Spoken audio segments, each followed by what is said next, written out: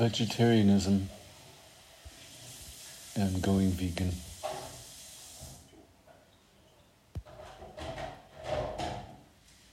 Should we be eating meat?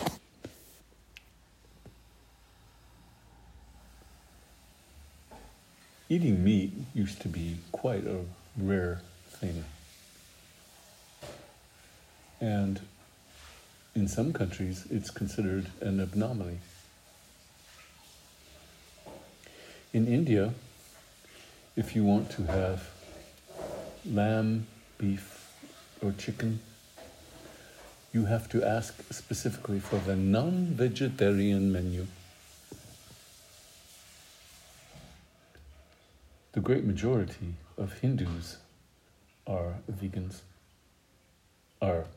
vegetarians, and there is even a religious community called the Jai, or Jan, who goes so far in protecting animal life that they carry a little broom with them and sweep in front of them as they walk, so as not to walk on ants. And they wear masks over their mouths and noses so as not to breathe in gnats or mosquitoes.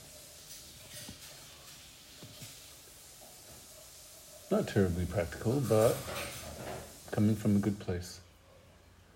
The Sikhs are also vegetarian. If you go to a Sikh temple any time of the day or night, they will serve you free vegetarian food. It is part of their religious belief that a full belly does not make trouble.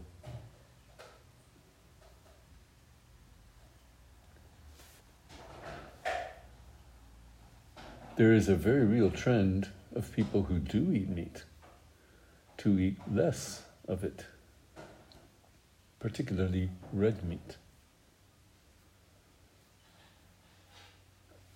Flexitarianism. I suppose I'm a flexitarian. I don't freak out if I have a meal without some form of animal muscle. But it is demonstrated that red meat contributes to the increased risk of cardiovascular disease and death.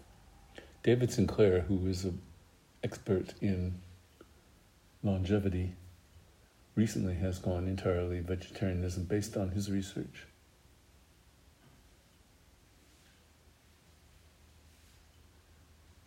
However,